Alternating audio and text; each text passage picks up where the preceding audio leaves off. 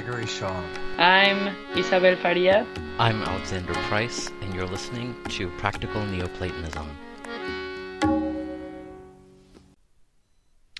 On this week's episode, we talk about a paper that Isabel wrote about the Khôra titled Signifying Absence, Destabilizing the Reception of Plato's Chora.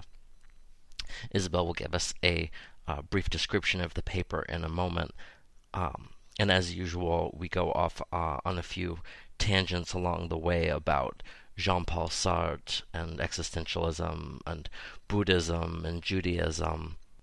And in the end, I think we all are in agreement that the Khôra represents what is radically incomprehensible and unknowable. So by its very definition, if you think you understand it, then you've missed it. It's a paradox, and that's kind of the point, that that language and the tools that we use for modeling, I guess, the universe within our own minds and conceptual systems are ultimately limited, and the mind will always have its furthermost limit, and when you reach that limit, that end point, which is as far as the mind can go, beyond that, beyond what's knowable and comprehensible, is the place where we encounter the Khôra.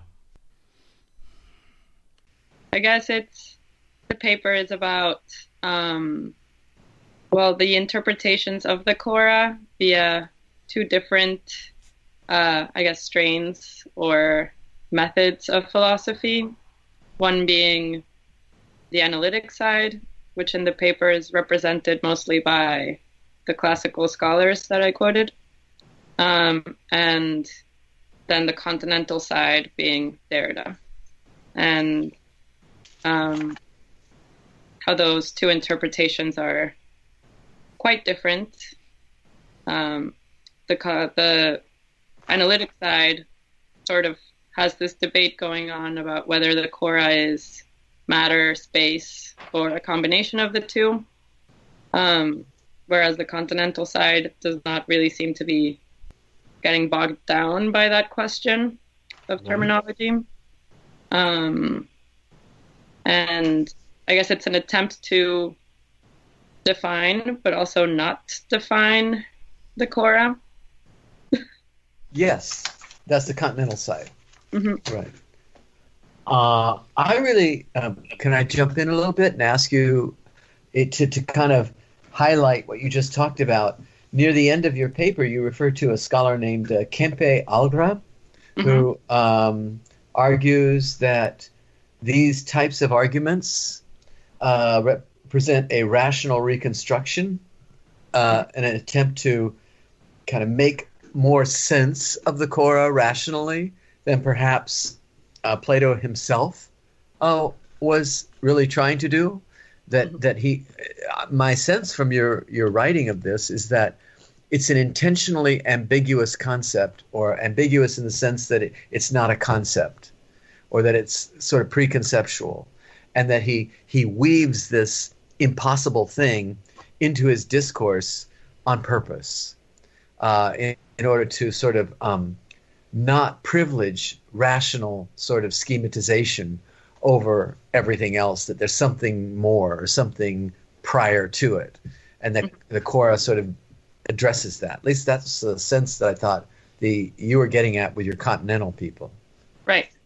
It's cool. Yeah. And what I find interesting that Algra said was that it's basically, the argument in the analytic side of this trying to figure out if it's matter, space, or a combination, it's sort of an attempt to connect the Khôra very directly to Aristotle.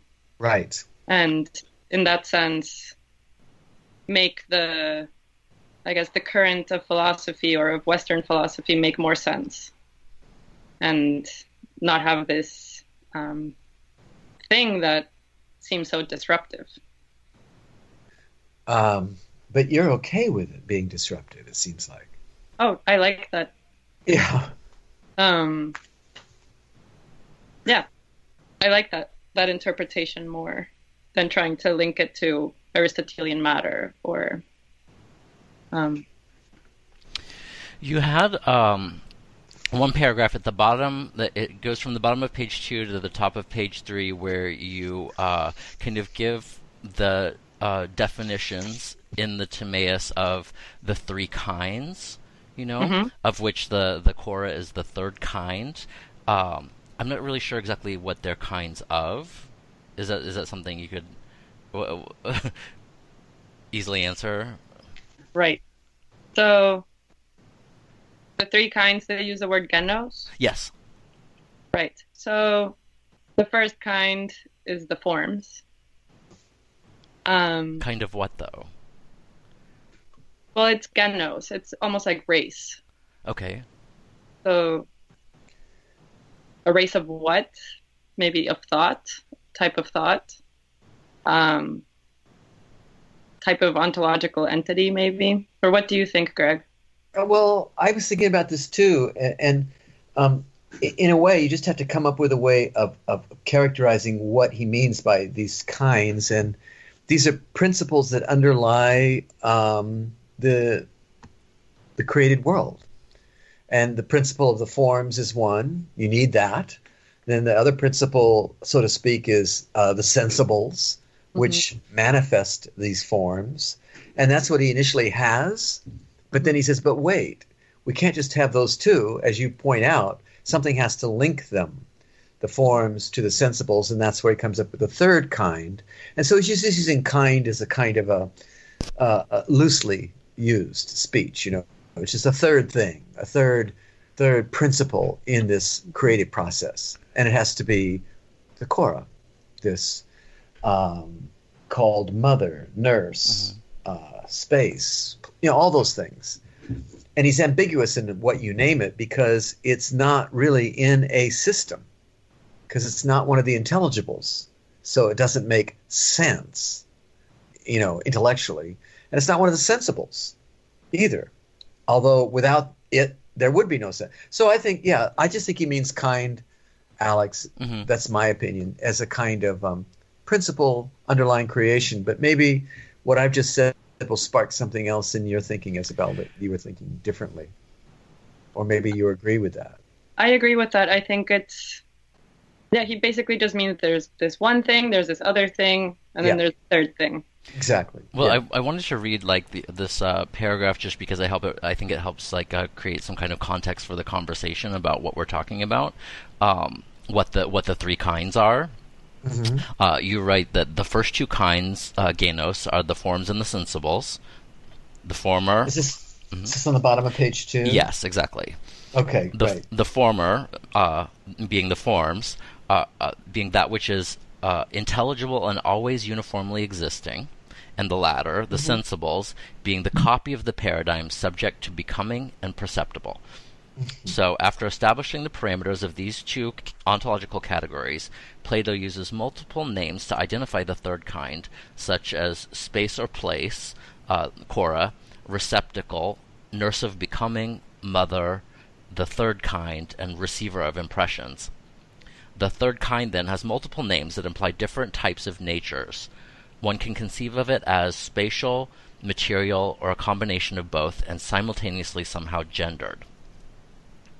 Yeah? Yeah. So I thought that really helps to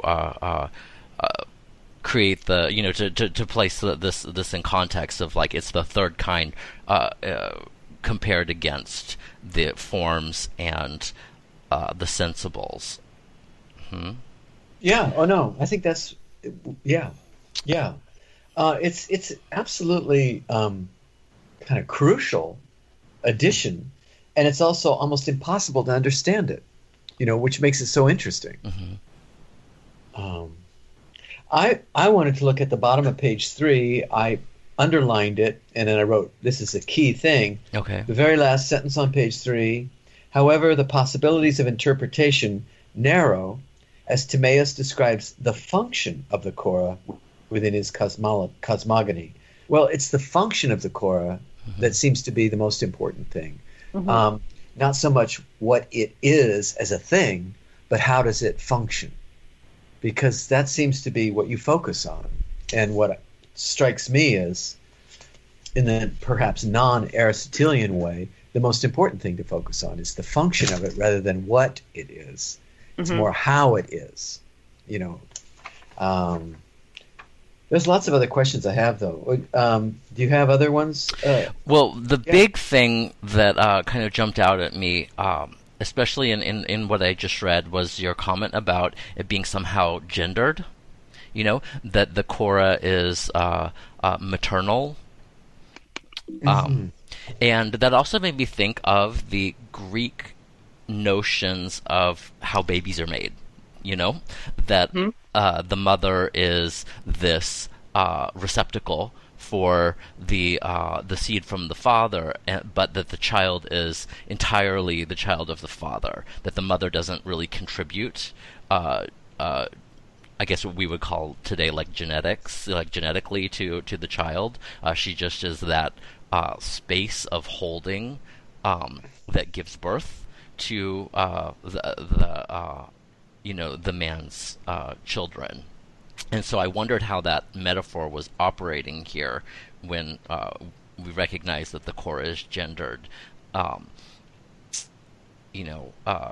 Whether that there's an implication that the forms are paternal or masculine, and the sensibles are like somehow the child of the forms and the Khôra. Is that accurate? And there's a part where Timaeus specifically calls the forms the father, the Khôra the mother, and the sensibles the offspring. Right. It's almost it became a trope in Platonism. I think Plutarch explains the Isis, Osiris, and Horus myth by comparing it to the forms, the sensibles, and Isis would be compared to the Khôra, the mother, through which Horus comes to be. I mean, so they play with that. It's part of their kind of metaphysical game. Once it's been put into the Timaeus, that's how they make sense of things. So yeah, so you're right. It's the mother, but for some reason when you were asking that question, Alex, I was wondering, and I think I came across it once, but I never pursued it much, is whether in the Christian tradition Mary is ever referred to it with the language of the Khôra. That's a big question that I certainly don't know, but I wouldn't be at all surprised given the relationship, I guess, of Christianity and some of these Greek ideas. Anyway, it was just a thought. Yeah, that would be interesting. Yeah, it would be, and I would think that perhaps one of those authors, Kosteva or Irrigare or Butler, I wonder if they ever came across it and referred to it. Not that I saw. So Kosteva mostly focuses on the Khôra as a place where poetic language erupts. Yeah. And Irrigare, the essay is called Plato's Hustera. What does that mean? Plato's Hustera, as in like uterus. Oh, yeah, that's cool. Yeah, it's a really good. I mean, both papers are really difficult to understand. Yeah, I'm sure. They're, in that line of, I guess, Derridean writing that makes things difficult to understand sometimes. One thing that's been kind of, I guess, floating around the periphery of my mind lately, I went to a talk about Jesus and Islam recently. Mustafa Aykel, he's a Turkish writer for the New York Times, who wrote this wonderful book called The Islamic Jesus. And he talks about how both Islam and Christianity share this concept of Jesus as the Word of God. And so that's one avenue that strikes me as interesting for like a comparison of like some kind of Christian Neoplatonism with understanding, the, I guess, sensibles correlating with Jesus as the Word, and God the Father as existing in that world of forms somehow. I'm really just kind of speculating. But no, I get it. I can certainly see where you would start to move into those directions, like the spoken word would be like the sensible, whereas the idea would be like the father or the forms, that kind of thing. And so the manifest logos would be like the son or the children or the third. I don't mean the third thing, but it would be like the sensibles by comparison. But it would be, at least in the Christian imagination, and a privileged manifestation of the sensible. I had a question. It seems like on page 7, and I'm just thinking out loud with you once we start diving into the Khôra. And by the way, I thought that you spent a good bit of time, and I think it was worthwhile, distinguishing between tuto and toyuton. And the toyuton gets at the ambiguity of the sensible realm. You can't say anything is this because it's always changing. And I thought that's good. I liked how you did that. So you can't look at it and say that's fire. You can say that's fire-like and that sort of thing, such as like fire. And that's reflected in the two different uses of those Greek words, tuto, which is definitive this, versus this kind of thing, toyuton. So that's just to compliment you on your going through that. But on page 7, you distinguish how the Khôra is something different and opposite from both the forms and the sensibles, okay, in order that the forms don't become the same as the category of the sensibles, and in order that the category of the sensibles don't become the Khôra.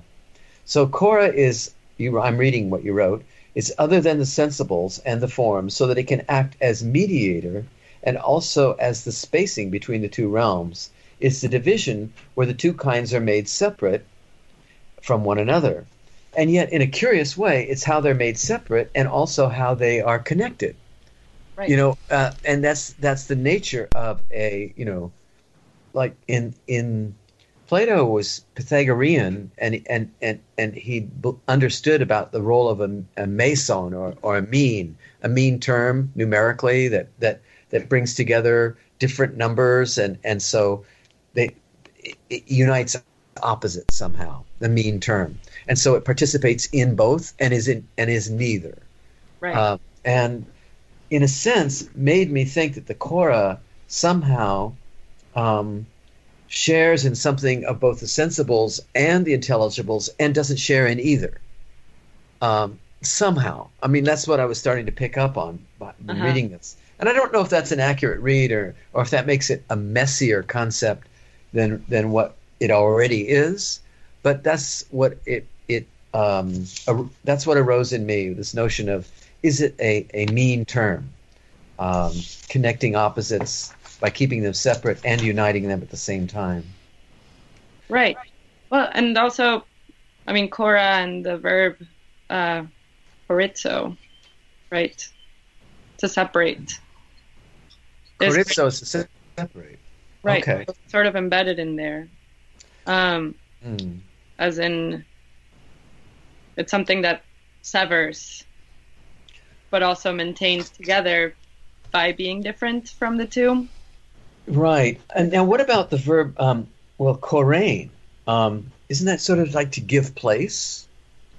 Oh, right. So is it also related there too?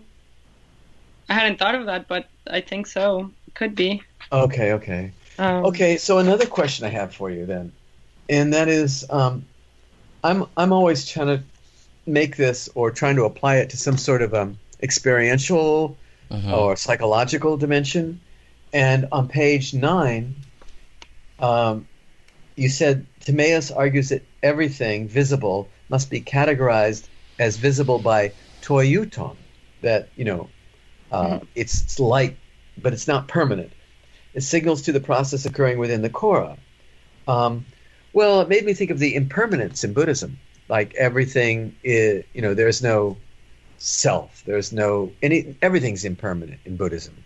And it suggests to me from your reading of this that there's a sense in which your reading of the Khôra invites us to see everything in the sensible world as impermanent, including our identities, in a sense, and that there's really only one thing that's permanent, which is the Khôra, and yet it's a permanent thing that's completely. Well, don't the Buddhists even have a term, the mother of? Alex, are you into Buddhism? So, what's it called? The mother of something?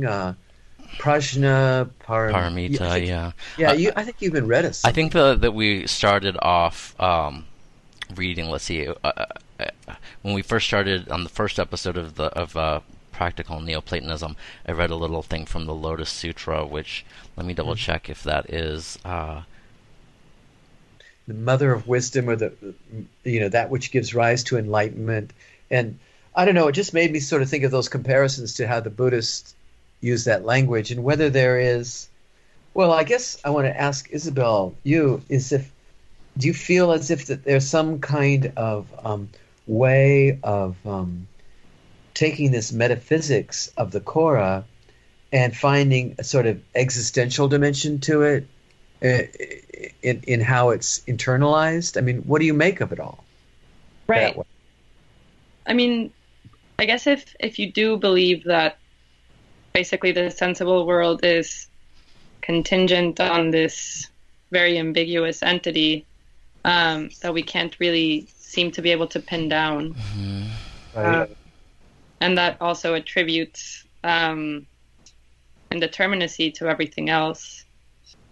Well, yeah, I think it would be similar to... Actually, what I was thinking about this is you can either take it in two different directions.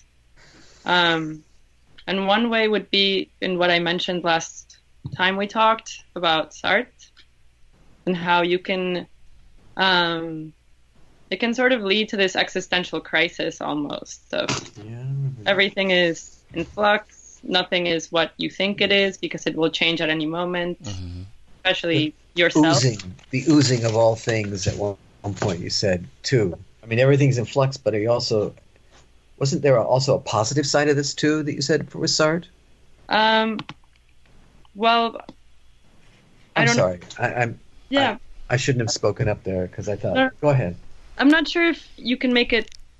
I think you can make it positive, and in some ways, I think Buddhism, or the idea that Alex mentioned before, is sort of taking the more positive reaction to the Khôra, or to something like the Khôra, in the sense that if you believe it and you're trying to practice it, then you say, okay, nothing is permanent in the world, but that's okay, and you can accept changes more easily, and you're less attached to material things and all of that. But then the existential route that sort of Sarte presents can lead to a sort of nihilism. Because then if nothing is ever true that you perceive, then what's the point? And I do know that the Buddhists are also very particular about not being nihilists, which makes it, all the more difficult to kind of understand what they're talking about then, because, if you're putting such emphasis on nothingness, but also insisting that you're not a nihilist, it kind of brings you to the limits of intellectualization, I guess, or conceptualization. Okay. Yeah. Right. Maybe that's the point, is trying to shift you out of being trapped in your intellectual or conceptual kind of categories. And I'm wondering if Sarte, I don't know what you think, Isabel, does he kind of get stuck in that or not? I mean, from your reading of him. Well, I don't know Sarte that well, but from what my understanding is that, so Nausea, where he brings that up, that's one of his earlier works. And a lot of people did criticize existentialism, or his philosophy or version of it, because it could so easily lead to this sort of nihilism, or also this detachment from the world around you. And he was very criticized for that, especially in post-World War II France. Yeah. And that's when he sort of added a part to his philosophy of existentialism, which was that you need to be engaged in the world around you. Genuinely engaged, in a way that is positive, and that you want to incur change in a way that is true to yourself and your intentions in the world. So, we were led into your talking about Sarte because I was asking you about a sort of an existential appropriation of this Khôra language. And so what is it again that you were thinking that was possible here or not possible? I mean, how are you going to characterize it? I'd sort of like to listen to you again. I mean, is there a way of appropriating this existentially, this Khôra stuff? I think so. And if especially the part when they talk about how everything is always constantly changing, and nothing is permanent, and there's this thing that is indescribable but still makes almost everything that we count as knowledge be possible. And for some people that might be God. Now I'm thinking of the brothers Karamazov. Okay. When it's sort of that moment when you realize that there is a big contradiction in the paradigm of your worldview. And it's that moment when Alyosha sort of has been listening to his brother Ivan about the argument from evil, and he has a crisis of faith. And instead of just letting his religion go, he sort of accepts the absurdity, and he kisses the earth and becomes sort of like the Kierkegaardian knight of faith. I think there's a similar thing going on with the Khôra if it is going to be treated as a religious or as something that you need to believe in. Yeah. That it's sort of the moment or the place of contradiction where you can either come to terms with it and make it work from there, or it can lead to the nihilism. Yeah. Okay, no, that's really great. I get a feel for that. So it's a place which invites us to endure contradiction if we're open to it. Yeah. And that's really different, that kind of reading, from the Aristotelian one that Keat and this other fellow wanted to pursue. They wanted to make it a kind of clean, conceptually rational sort of part of this Platonic structure, right, as Aristotle read it. I almost thought that you were too generous with those two guys. I mean, do you know what I'm saying? In your conclusion, if I were reading this paper, I would say, well, you kind of let them off here. This is what I wrote. Too generous. They're imposing a rational frame onto a poetic statement in an anachronistic way. And I would have preferred you to say, I think that can happen when we try to make, I don't know what you call it, a dreamlike or poetic element in Plato's philosophy, a rationally coherent kind of structure, which he himself says it's not. Mm-hmm. So why should we impose it on him? And but that's the only difference that I would have felt about your paper in terms of where I thought you were going. And I thought I did struggle to figure out a way of making it conclude. And also pointing out what these guys were doing is just sort of false from the beginning without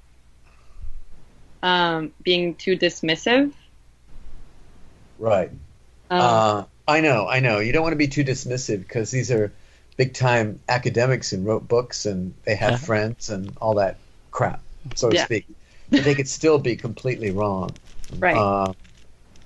And I thought that on pages 14, you really got to what was at stake.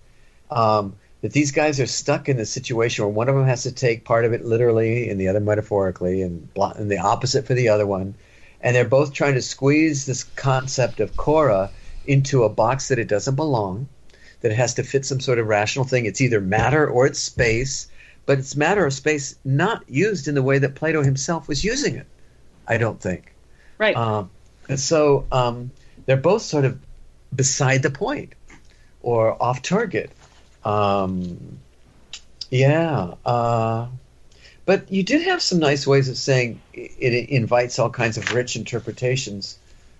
Yeah, here's the part where I would have said, oh, come on, I want you to do this. On 15, you say, however, this line of argument is not meant to take away the value in Keats or Beer's interpretations or anyone else's interpretation of the Khôra. Well, I wanted to say, come on, take away the value of it. Just let them have it. Say, look, I think that they've made a tactical error here or a kind of a methodological mistake in trying to make it fit into something where Plato himself doesn't even think it fits. Plato himself thinks it's inconsistent. It's difficult. It's impossible. It doesn't make sense. He even admits it, right? Yeah. But then you do get it and say it doesn't fit into the language of Plato's metaphysics or ours. So you know that. It's clear you know it. But anyway, I just really, especially this first page, it's really well written, really carefully crafted. I mean, because it's no simple thing to try to bring a kind of introductory summary of the issue that you're going to address. You must have thought about that over and over and tried to prune those sentences and get it just right, because that takes a lot of work. I mean, in my opinion, that first page was like, whoa, that was impressive, that first page. I thought the first page was just great. It's really well done, well thought through. You could get this article, you could get this essay published if you wanted to, I think, somehow, someplace. I want to try. Yeah, you should. I've spent so much time thinking about this that I think something like that should come out of it. Yeah. Oh, yeah. And, when you introduced Derrida, you talked about all of the misreadings of Khôra. And I think that those two guys are two examples of misreadings of it. Oh, yeah. Yeah, no, there are also some of the most egregiously... I mean, I read a lot of different people like that talking about the Khôra. Yeah. But them two were definitely the most egregious. And also, I mean, the parts I quoted when they're saying, let's take this literally, let's take this metaphorically. Yes. They're just doing that without really ever... Like, why is this a metaphor and why is this literal? Because it fits their system. It fits their way of trying to make sense of it. But there's no intrinsic... Plato doesn't invite us to do that. In fact, he invites us not to. He says, look, this doesn't make sense. Right. I know that. If I can interject, is Alex back on? I'm here, and I'm thinking about... I can't see you, but we can hear you. Okay. I've been thinking a lot about... You can hear me still? Yeah. Oh. Yeah. There I am. So I've been thinking a lot about this... the attempt to render the experience meaningful and language and control.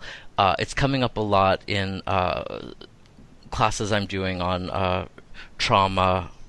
It's just another aside I won't get into. But as a consequence of it, I've been thinking a lot about catastrophe in the Hebrew Bible and the understanding of like how you make sense of these kinds of catastrophic experiences. It comes up in the book of Job, and like Jonah's descent into the belly of the whale, and it even connects back with Adam and Eve and eating the fruit of knowledge of good and evil. I was just listening to this wonderful talk about faith in those books, especially Jonah and Job, where the emphasis, like a lot of people have remarked, that when God returns and answers Job, he doesn't actually address any of the accusations that Job has made. Instead, he says, "You don't know." Like you don't know like how I made this universe. You don't know this. He's actually even doing it in the form of questions. He's asking him like, where were you when I did this? Where were you? Like as if he doesn't know. Like and Job was supposed to answer, and as if Job has knowledge. And so there's a contrast in Jonah with the sailors on the ship that Jonah keeps saying, I know what's going to happen in the future, and I don't like it, and that's why I'm running away, versus the sailors, they keep saying things like, who knows, maybe God will help us, like, we're really concerned, and they're the ones who have faith.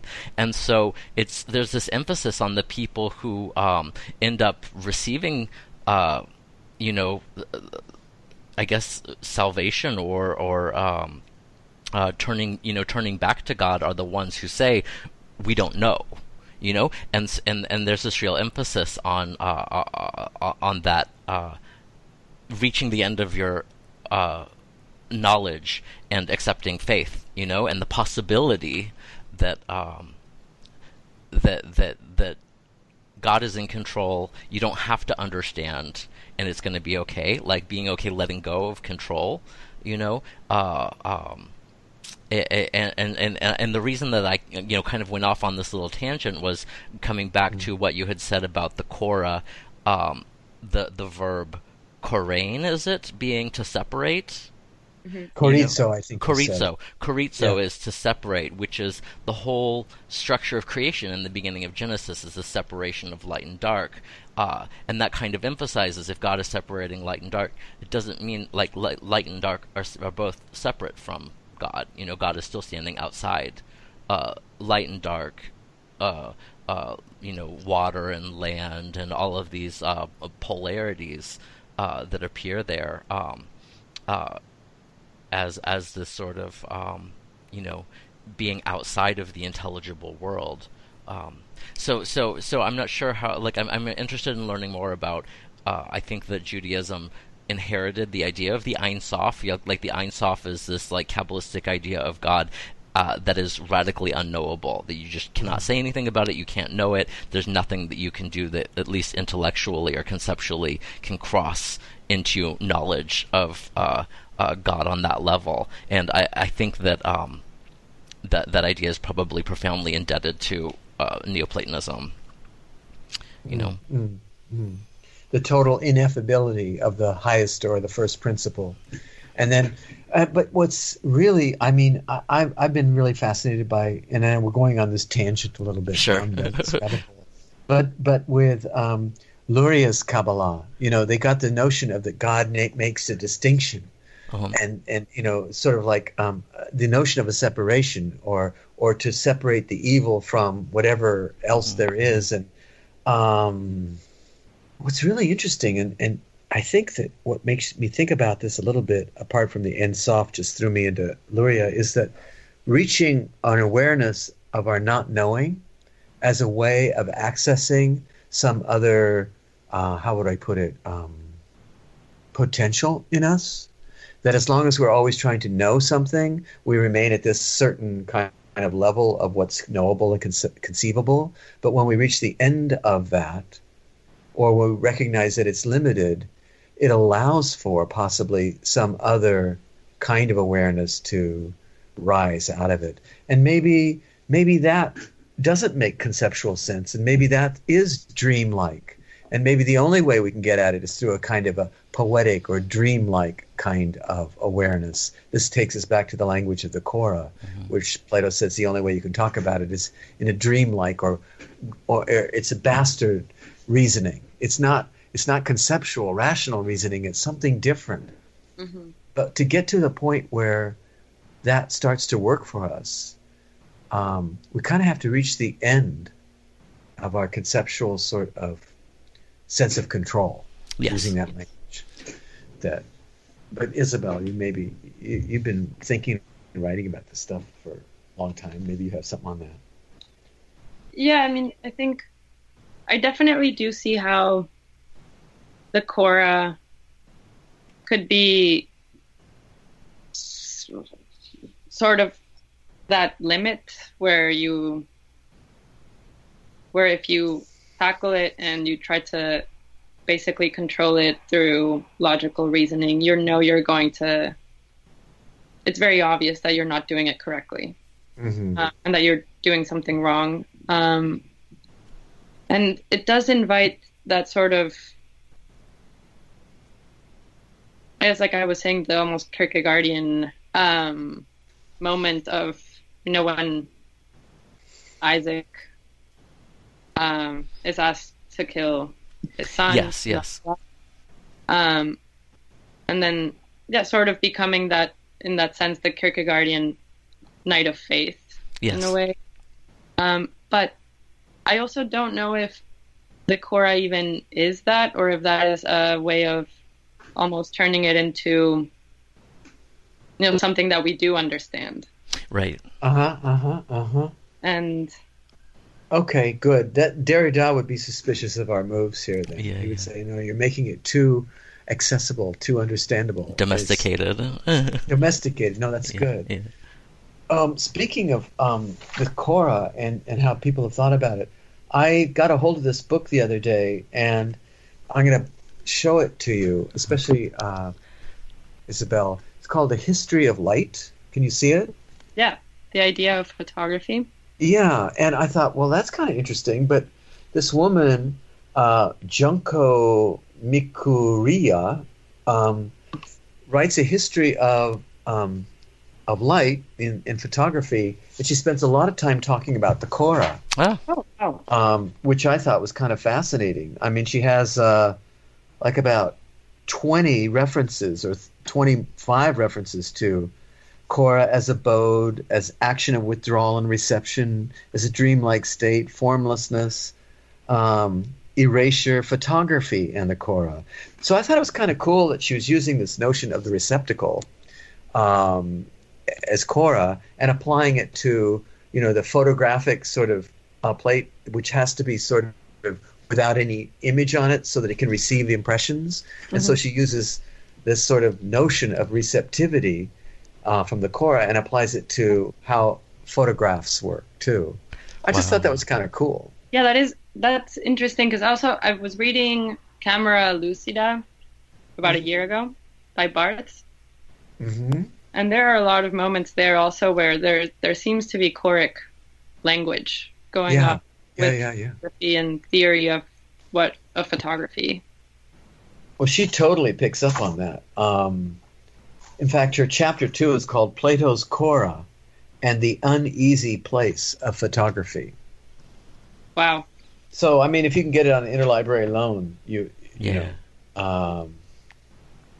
So she really tries to explore the history of photography in the context of Platonic metaphysics, which is unusual, That's interesting. Yeah, it's creative, I think. Mm-hmm. The only thing I haven't talked to or asked you about that I was going to ask you about is the thing about the winnowing basket. And, he talks a lot about the winnowing basket. Where is that in here? What is a winnowing basket? Oh, okay. I had to find a video on YouTube. Oh, yeah? to understand what that was. Basically, it's just, at least what I saw was more of a modern version of it. Okay. But I think it's basically like a net almost, and they would put grains on it and then just sift them around. Yeah, right. And it separates some kinds of grains from the other. And I think that it might even allow some to fall through, but it separates the grains in a way. I mean, it's a net. Yeah, it's a kind of a net. A wiry net. Wiry net. Mm-hmm. For some reason, I associate that with what we've been talking about, the Khôra as matrix. The idea of the net. And I found this section interesting. It starts on page 5, more or less. Through the winnowing basket analogy, the Khôra functions as a sifter of bodies. These elements cause the Khôra, to sway unevenly. Some shapes go in one direction and another. In other words, the Khôra as a winnowing basket, so to speak, somehow is affected by the elements as it distinguishes and shifts them. And you say here they move passively through the Khôra, combining into the compounds of the visible world. The Khôra is a passive entity.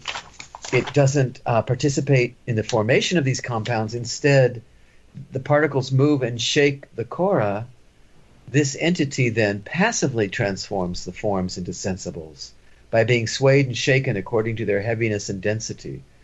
I've always sort of struggled a little bit to understand the winnowing basket as it relates to the Khôra, and so do you want to help me with that? Mm-hmm. Well, I think what I thought was the important part, or the part that was being emphasized by Plato in the winnowing basket analogy, is that the Khôra doesn't move, and it doesn't do any of the Khôra does not dictate which elements are going to go together and which aren't. It's more that the forms through the bodies that are in the winnowing basket are shake the Khôra. But the Khôra doesn't shake them. So the Khôra doesn't have any agency. It's just sort of there and is moved by the forms. Okay. So the forms, in a sense, then, which are the bases for the different elements as they finally manifest in their different triangulated or geometrically kind of, it kind of gets moved around by these formal infusions. Right. But it doesn't take an active role in distinguishing them. It really just allows them to shuffle through something along those. Yeah. Okay. It passively allows it to happen. I know I can't help but think of the Khôra as a nice model for how a person could handle complicated situations in life. Just sort of like be there, let it all happen. Somehow play a critical role in shaping it, but be invisible at the same time. I mean, it sort of sounds like a Taoist sage's sort of position about how to let things happen without taking an active agential role in it. But that's me. I just sort of think the Khôra is. I'm always drawn into the existential sort of. Well, and its deep tolerance also brings me back again to Job and the question of evil, and if there's a space that's like so widely tolerant, why is it tolerating evil and atrocity and all of the things in this world that we don't like as well? That's a great. I mean, this is what. Yeah, that's a huge one. If the Khôra is so cool, how come it allows all kinds of ugliness and evil to happen? But I think maybe that's misimagining it. I think somewhere Iamblichus says in one of his treatises about evil doesn't really unfold until like the fourth level of unfolding, and that it's more of it's not a primal kind of thing. In fact, most of the Neoplatonists don't think of evil as a primal, ontologically independent sort of entity, but it only sort of it's due to falling out of the natural order of things that evil arises, but it doesn't have its own roots in a kind of an eternal something. But that's them. That's how they deal with it. It's hard for me to sort of personally think of evil as having this kind of ontologically independent existence. It might appeal to me poetically, but philosophically, I kind of like pull back from such a notion. How could the universe be intrinsically fucked up? I mean, it just doesn't. I have a hard time with that. It seems really just to be this planet, and like, so far as we know, is that what you mean? Yeah, so far as we know, and primarily the humans on the planet. Primarily, yes. So I really wouldn't call it evil. I mean, I was talking about this with a friend a couple summers ago when we were going to go to a lecture about Thoreau and nature, and how nature was this wonderful thing. And as we were heading to it, we saw this predatory bird on top of a pole, and it had landed and it was picking apart and tearing apart these baby birds from some other nest and just eating them. And, that's not evil, right? Right. And so when we get in the flux of nature and these impulses express themselves through us, then we start to call them evil. And, it's a curious thing because these things happen in the natural world and we don't call them evil. And yet when we do them, right, it definitely seems evil. Yes. There's no answer to that, is there? Well, I'm going to leave the lid on that Pandora's box for the moment. Okay, fine. Fair. No, because you've been thinking about it. I have, and it's it's a pit that goes down pretty deep, Yes, and there aren't any easy answers, and that's one of the reasons why I'm coming. It's surprising to me that in some independent study that I'm doing this semester on the Holocaust, Holocaust theology specifically, the authoritative answers that a lot of the religious, especially Hasidic figures, have given, to me are rather surprising. That they say you can't understand, like you can't say anything about it, you can't understand it, you can't justify it. Like this is like we reached the limits of comprehensibility, and you just have to accept it that you can't understand it, and also keep your faith.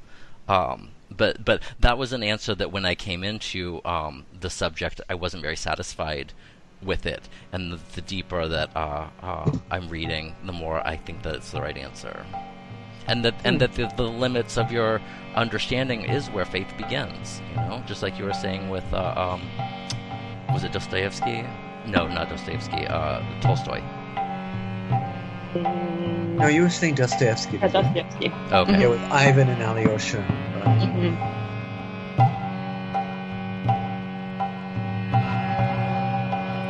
Shiva Shiva Mahadeva Namah Shivaya Sada Shiva Shiva Shiva Mahadeva Namah Shivaya